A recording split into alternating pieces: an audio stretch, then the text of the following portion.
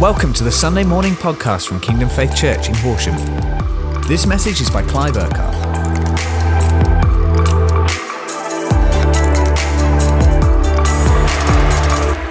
Okay, now this week and next week, we're obviously continuing our whole series in the book of Romans. And this week, and next week, we're going to be looking at the wrath of God. And everybody goes...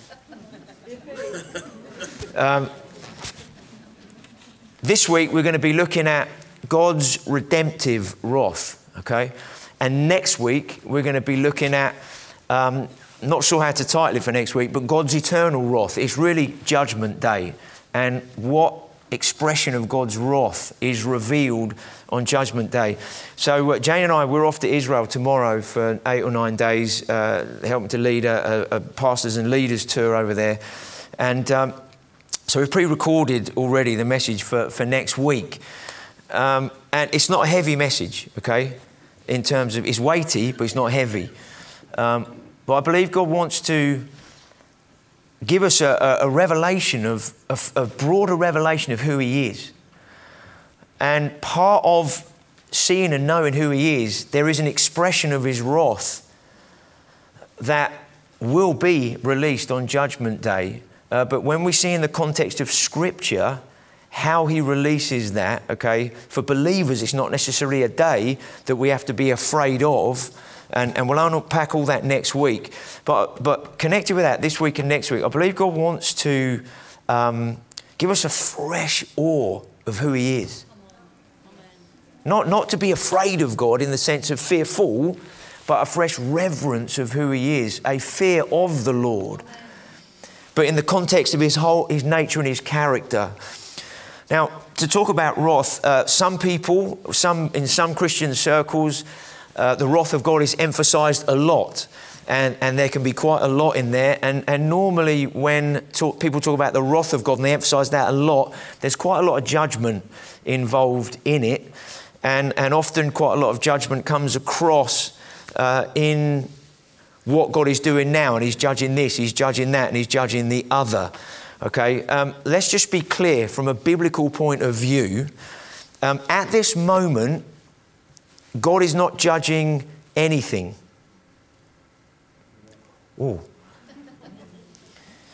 We're going to look at what judgment has He already exercised in regards to redemption, the possibility of salvation for mankind.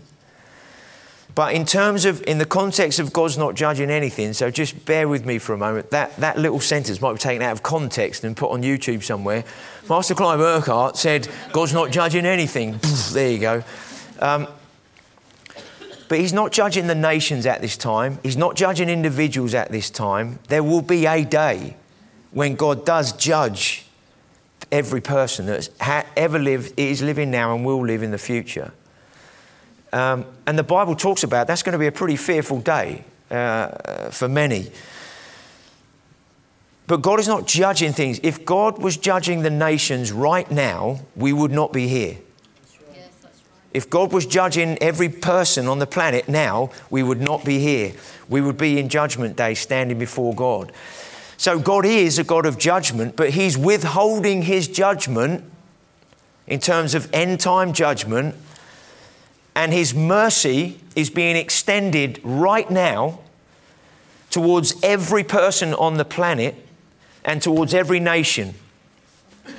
And so we at this time are living under the mercy of God, holding back His judgment. Are you with me? And there's two parts that we're going to look at. This week, redemptive wrath, and next week, the wrath of judgment, if you like. Both, particularly today, when we see God's wrath in terms of redemption, is a very, very positive message. And actually, at the end of the message, in a few minutes, we're not going to take too long because we're going to have communion this morning. And by the time, hopefully, we've heard some of what believers right to share this morning, we're going to actually say, Father, I thank You for Your wrath. I thank You that You expressed Your wrath on what You accomplished on the cross, so that I may be forgiven, so that I may be healed. So let's jump into the Word. and just see what the Bible says. So we're going to continue on in Romans. We're going to look at Romans chapter 1, verse 18 onwards. And just before that, the backdrop of last week, Romans 1, verse 16 and 17, just to read these and then follow on with Romans 18. Paul here expresses or writes, "I'm not ashamed of the gospel, the good news, because it is the power of God for the salvation of everyone who believes. First for the Jew, then for the Gentile." As we look at the scripture this morning and what we're going to be reading, we'll understand why the gospel is the power of God for people's salvation, because of what the wrath of God accomplished and what he dealt with through his wrath. Okay. Then it says in verse 17, "For in the gospel, a righteousness from God is revealed, a righteousness that is by faith from first to last, just as it is written, the righteous will live by faith." So, in order to look at the wrath of God, we need to look at the nature and the character of God. Because everything that God does is an expression of who he is. In order for there to be a righteousness from God to be revealed, as it says in verse 17, there must be unrighteousness taking place. Otherwise, we wouldn't need a righteousness to be revealed. So it says, a righteousness from God is revealed, and it's by faith from first to last. And we're going to unpack that kind of stuff in a few weeks' time. Then we go into Romans 1:18. He then begins to say why this righteousness needs to be revealed on earth, okay?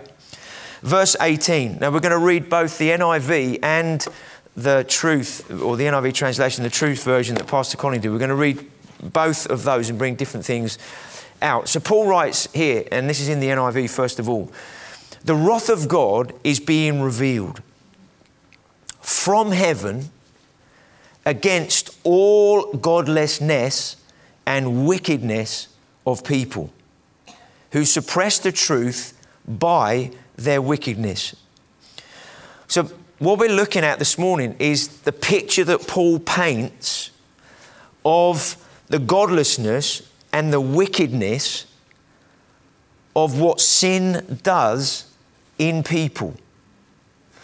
Every person, when they're born, is born with a sin nature.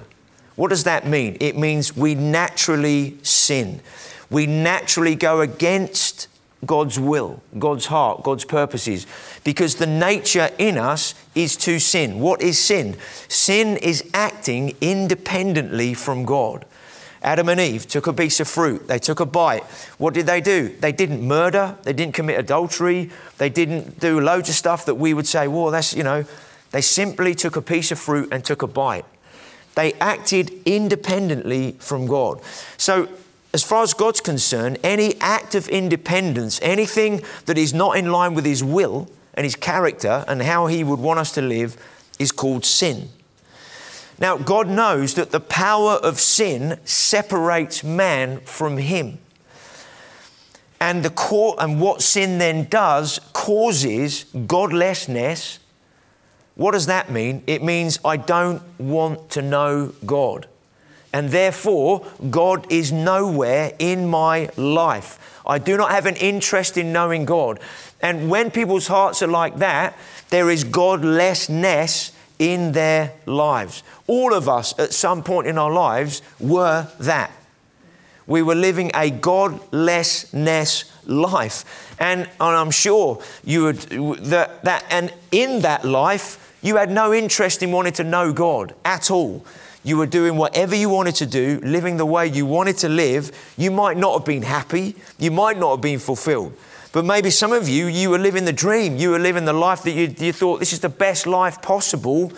And for whatever reason, something began to happen in your life, or you began to hear the message of who Jesus Christ is, that something began to change in your thinking, or an intrigue or an interest began to arise on the inside of you that was like, well, maybe there's something in this. Maybe there is, But all of us were living in that way, godlessness And it says wickedness. That's a strong word, isn't it? And so what is wickedness? And when we talk about these things, sometimes we rate sin, don't we? Well, that was wicked behaviour. That was just the way these people are being treated. That is wicked in terms of a negative. I know people, maybe not so much these days, but a slang word is, oh, that's wicked, man. You know, that means, oh, that's cool. But actually wickedness is really not cool and it's not good. Now, what God wanted to do, he wanted to deal with the nature of sin. He wanted to deal with sin, which causes godlessness and wickedness. And those, before we know God, when we're when we're out of relationship with God, we suppress the truth by our wickedness. What does that mean? It means I'm not interested. I don't want to know the truth. I don't want to know about God. I don't want to know, because if I know about God and if he is real, then I'm going to have to be accountable to him. And I don't want to be accountable to anybody, because I want to live the life I want to live the way I want to live it. And I don't want anybody else to tell me how I should or shouldn't live my life, or what is right or wrong. That's what goes on in the sin nature. The sin nature wants to be independent from God. The sin nature does not want to be accountable to God. And therefore the sin nature has control over people's lives, and they have absolutely no way out in and of themselves. It's impossible to deal with the nature and the power of sin that controls people's lives outside of a relationship with God. And so Paul is starting here, and he's saying, hey, then he says here, after this, verse 19, since what may be known about God is plain to them, because God has made it plain to them. Now, what's Paul saying here? He's like, well, hang on a minute. Unpack that, Paul. He then says this in verse 20. For since the creation of the world, God's invisible qualities, his eternal power and divine nature have clearly been seen, being understood from what has been made, so that people are without excuse. So Paul starts off by making a statement here that the wrath of God is being revealed from heaven against all godliness and wickedness.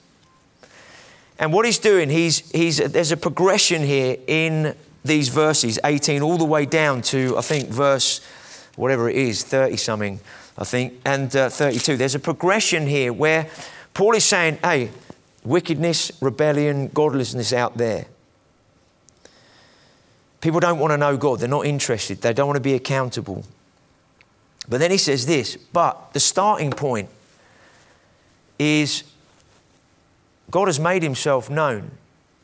He's already shown that he's real by creation and what he's done and made possible.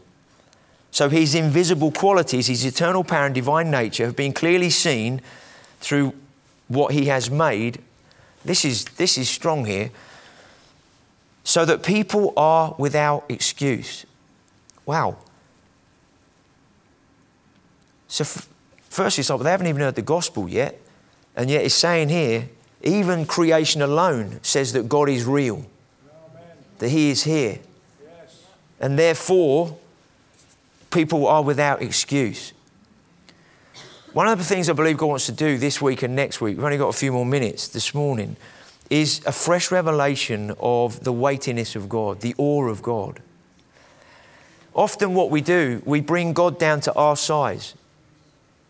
And maybe in this area, say wrath, we bring him down to our size because we struggle with, wow, what does that mean? Some people overemphasize it, but then others at the other end of the scale where wrath doesn't fit in with their picture of God. And so they struggle to understand, because wrath in the natural, people think that wrath is and expressed in the natural, it can be very negative and very destructive, because a lot of the time wrath is seen as just a display of anger, extreme anger and vengeance and getting back at people. And therefore their wrath is just, I'm going to get back at them, I'm going to bring vengeance.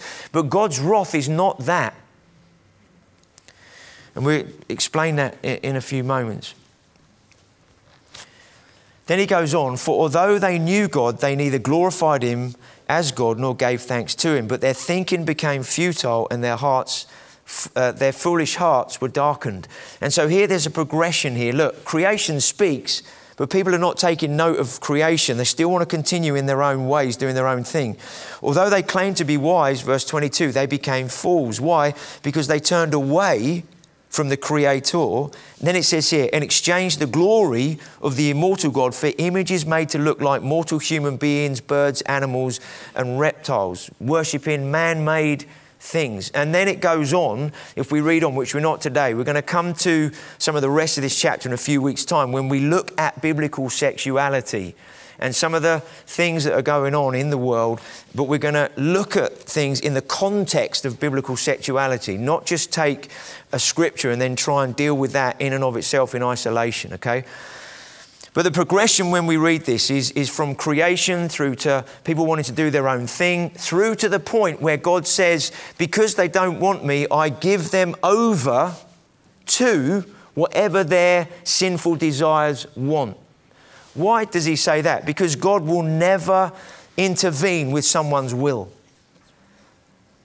God will only respond to the will of someone responding to him. So in this context, God's wrath, let's just give a little explanation of God's wrath, okay? God's wrath is not a loose cannon of him losing temper with people.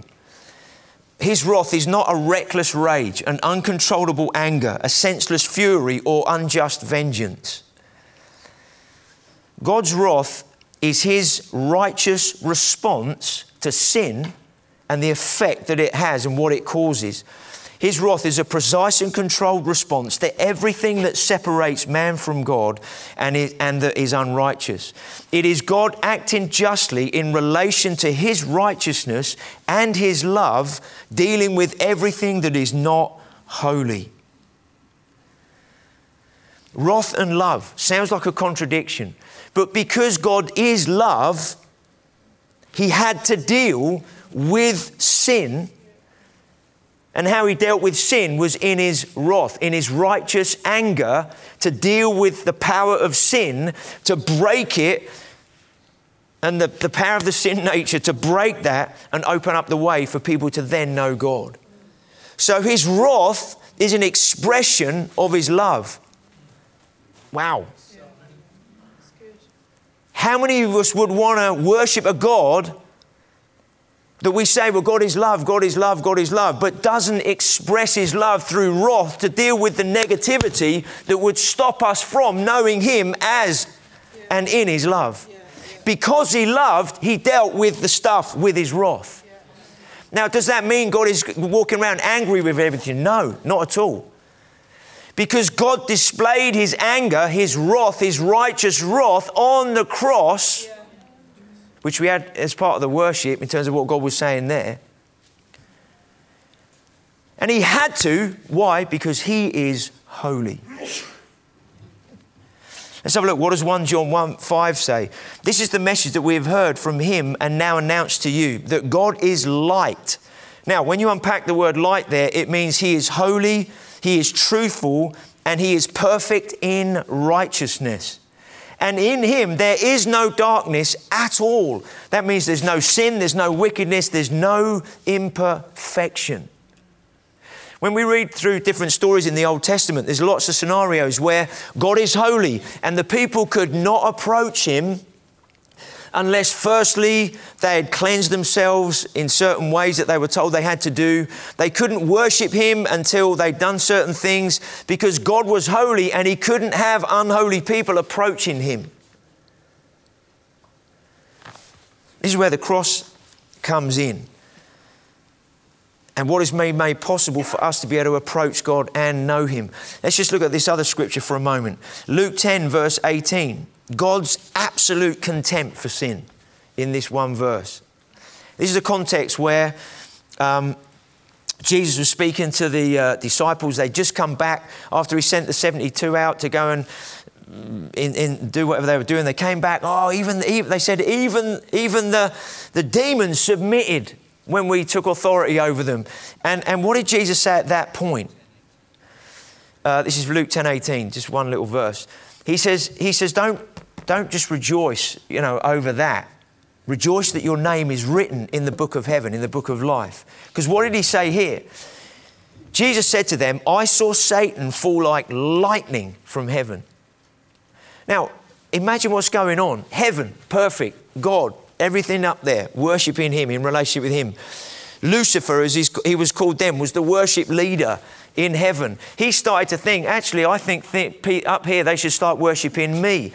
Even the initial thought, at that moment, the thought that went on in Lucifer's mind, it wasn't as if there was a church split in heaven and Lucifer was leading a new congregation of demons that were worshipping him, and God was thinking, what shall I do about that?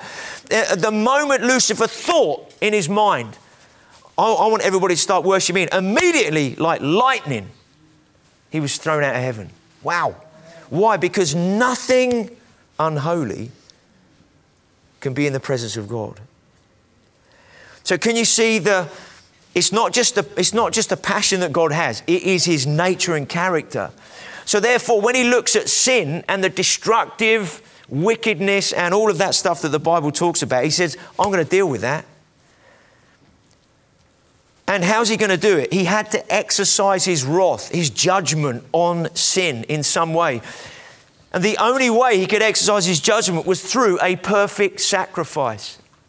And Jesus became that perfect sacrifice. And when Jesus hung on the cross, God exercised his wrath and fulfilled his wrath through Jesus hanging and dying there on the cross. Wow.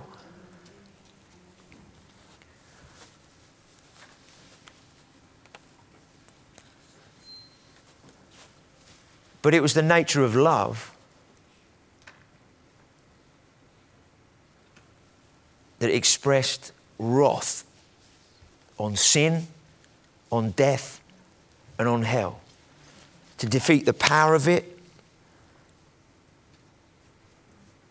and the effects of it in people's lives. And so God's redemptive wrath, expressed through his love, opened up the way for you and I and every person on the planet to cross over from death to life. Amazing. God's love in action. One last example, and then we're going to have communion. JD, Jonathan Dyatt, Pastor Jonathan, who leads the Worthing congregation, we were talking earlier in the week, and he just said this. He said, the vertical is like the love of God coming down with the salvation of mankind on the cross, and the horizontal is like he said the cross was like a lightning conductor between heaven and earth. It was like God's love coming down to make to earth, and then when Jesus was stretched out, it was like God's justice and judgment was exercised on Jesus, so that we could be forgiven. I love that, don't you? And so the cross is like the meeting point of God's wrath and God's love at work to make salvation possible for mankind. Don't you love that?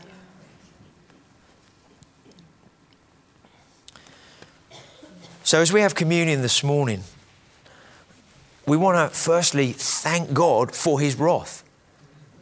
Because without his wrath being exercised on Jesus or through Jesus, there would be no defeat of sin, the power of it. There would be no possibility of being forgiven. There would be no possibility of being healed in that way and us living in the life that we have now. So as we have communion this morning, we are remembering, as Jesus said, every time you do this, remember me. Remember who I am. Remember what I've done. The power of it, the victory of it, the life of it, the fullness of it. And we've got these lovely little plastic pots, with really tasty juice in there and a little bit of a wafer in the top. And I know you're not going to rush out and buy them yourselves. But what we're doing is not in the taste of these things. It's by faith in the power of his blood and what he accomplished on the cross. And so this morning, as we have communion, I want to encourage you to thank God for his wrath that was exercised on your behalf. And there might be some specific things you want to thank him for that wrath dealt with, that you know when you gave your life to him, God set you free from, forgave you for, and set you on a whole new path. Often we say, well, let's thank the Lord for his love, which is. But this morning, I just believe God's saying, thank me for my wrath. Because my wrath is not just an expression of some untamed anger. It's my righteous character, my holy nature, dealing with everything destructive and demonic that could separate you and mankind from me. And I broke the power of it all and open up the way to forgiveness, freedom, salvation, healing, deliverance, all that we can live in the good of. Amen. Let's just stand together, shall we, for a moment. Thank you, Jesus.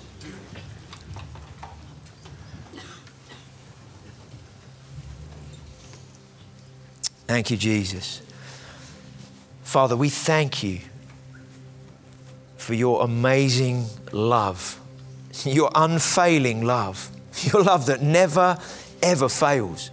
And Father, we thank you that in the context of your love this morning, your redemption, your salvation, and all that you've done for us, we thank you because you are righteous, because you are holy, and because you are love. You released your wrath, your righteous anger on everything that could separate us from you. You nailed it to the cross. And you said, sin, you are not going to have power over that which I've created any longer. Sickness, you are not going to have control over the sons of man that I've created to know me. Every wickedness, every rebellion, everything that causes people's hearts to turn away from me, I'm judging that right now with my wrath on the cross through the blood of Jesus.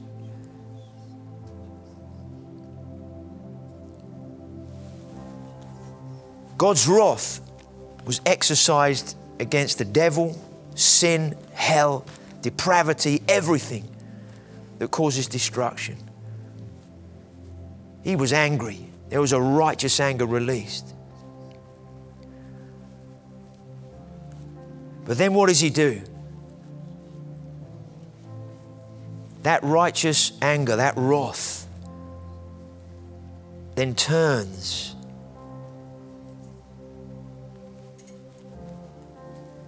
into forgiveness, healing, wholeness.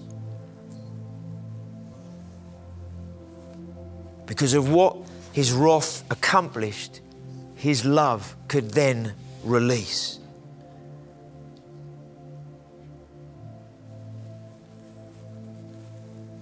So, Father, we thank you. We praise your awesome name.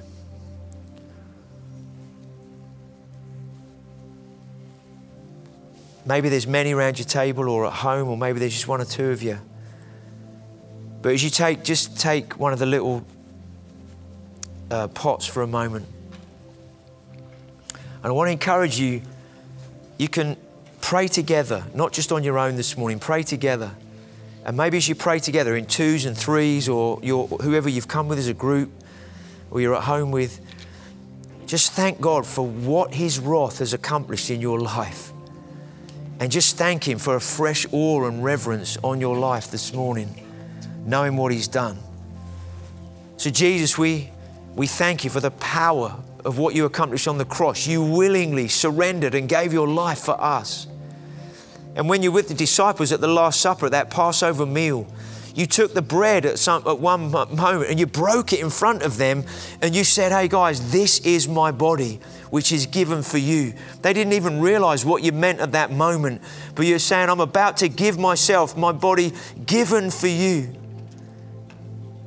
And he went in the garden and sweated blood because he knew what he was about to go through. He knew God's righteous wrath was about to be expressed on him and through him, taking the punishment of everything that we deserve. He took upon himself every sin, every ailment, everything of godlessness and wickedness. He allowed the Father to punish him on the cross through his wrath. Wow. And he willingly went there because he knew, the Bible says, the joy that was set before him, the joy that was on the other side of the cross, knowing that there'd be reconciliation for you and I, knowing that the way was going to be open so that we could be forgiven, we can be set free from the power of sin, be forgiven for sin, be healed, be delivered, and come into this holy relationship with the Holy One. Oh, God is so good, so good. How amazing is God. And he did it through his blood. Then he took the cup and he said, this is the blood of the new covenant shed for you and for many, for the forgiveness of sins. I'm going to wipe the slate clean. I'm going to give you a totally new start. I'm going to completely disempower sin and everything that could separate you. That's the power of my blood. There's not another liquid in the universe that does what the blood of Jesus does. And so, Jesus, we thank you for the power of the blood as we eat and drink of you by faith this morning, that you are our bread, you are our life, you are our fullness, you are everything we need. You are our cleansing, you are our holiness, you are our righteousness. Oh, we thank you, Jesus. And as you eat and drink this morning, maybe you need to be healed or maybe something further needs to happen this morning. By faith, take what is yours, take what is yours, take what is yours, take the victory, take the healing. Know that you are forgiven. Maybe if there is something you need to be forgiven for, just say, Father, I thank you for your wrath. You broke the power of that on the cross. And I thank you that in your love right now, I receive your forgiveness. I receive healing. I receive cleansing, whatever it is. So let's just be with one another for a few minutes. Break bread or whatever you got there in your hand. Pray for one another. Pray whatever you need to pray this morning. We thank you, Jesus. Thank you, Father. Thank you for listening to this Kingdom Faith podcast. We trust it's been an encouragement to you. For more information and resources from Kingdom Faith and our other audio and video podcasts, please visit www.kingdomfaith.com.